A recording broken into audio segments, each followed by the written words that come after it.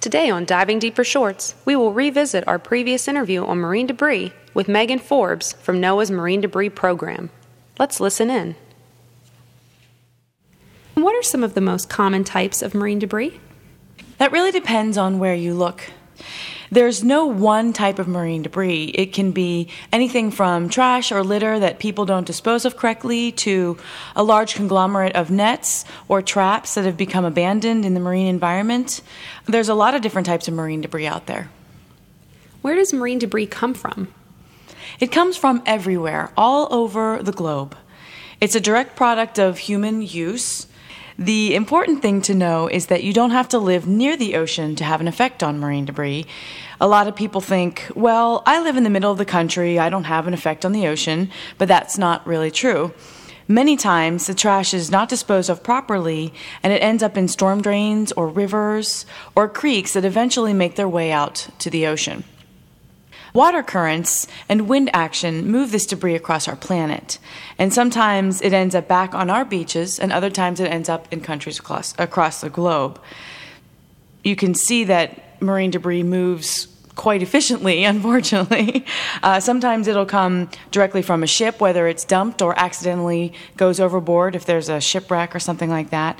So, as I said, there's a lot of ways that marine debris enters the water, but there's only one source, and that's human beings. We know that marine debris can injure and kill marine life, but how does this happen? There are a number of ways that animals can be injured by marine debris. It can be ingested or eaten by marine animals because they mistake it for the food that they commonly see in the water. Animals don't know what trash is. They don't produce it. They don't see anything like that in their environment. So therefore, it's a case of something like a floating plastic bag, for example. It looks just like a jellyfish, which is very common food for animals like sea turtles and sharks.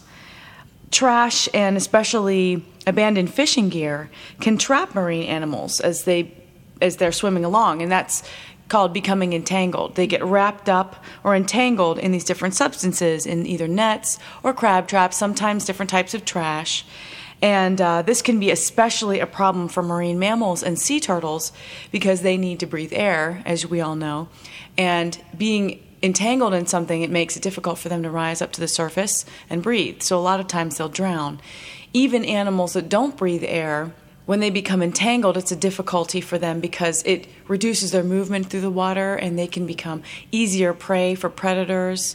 So there's many different ways that these animals can be injured. That's all for today's Diving Deeper Shorts, where we highlight a few minutes of your favorite Diving Deeper episodes. Want to learn more?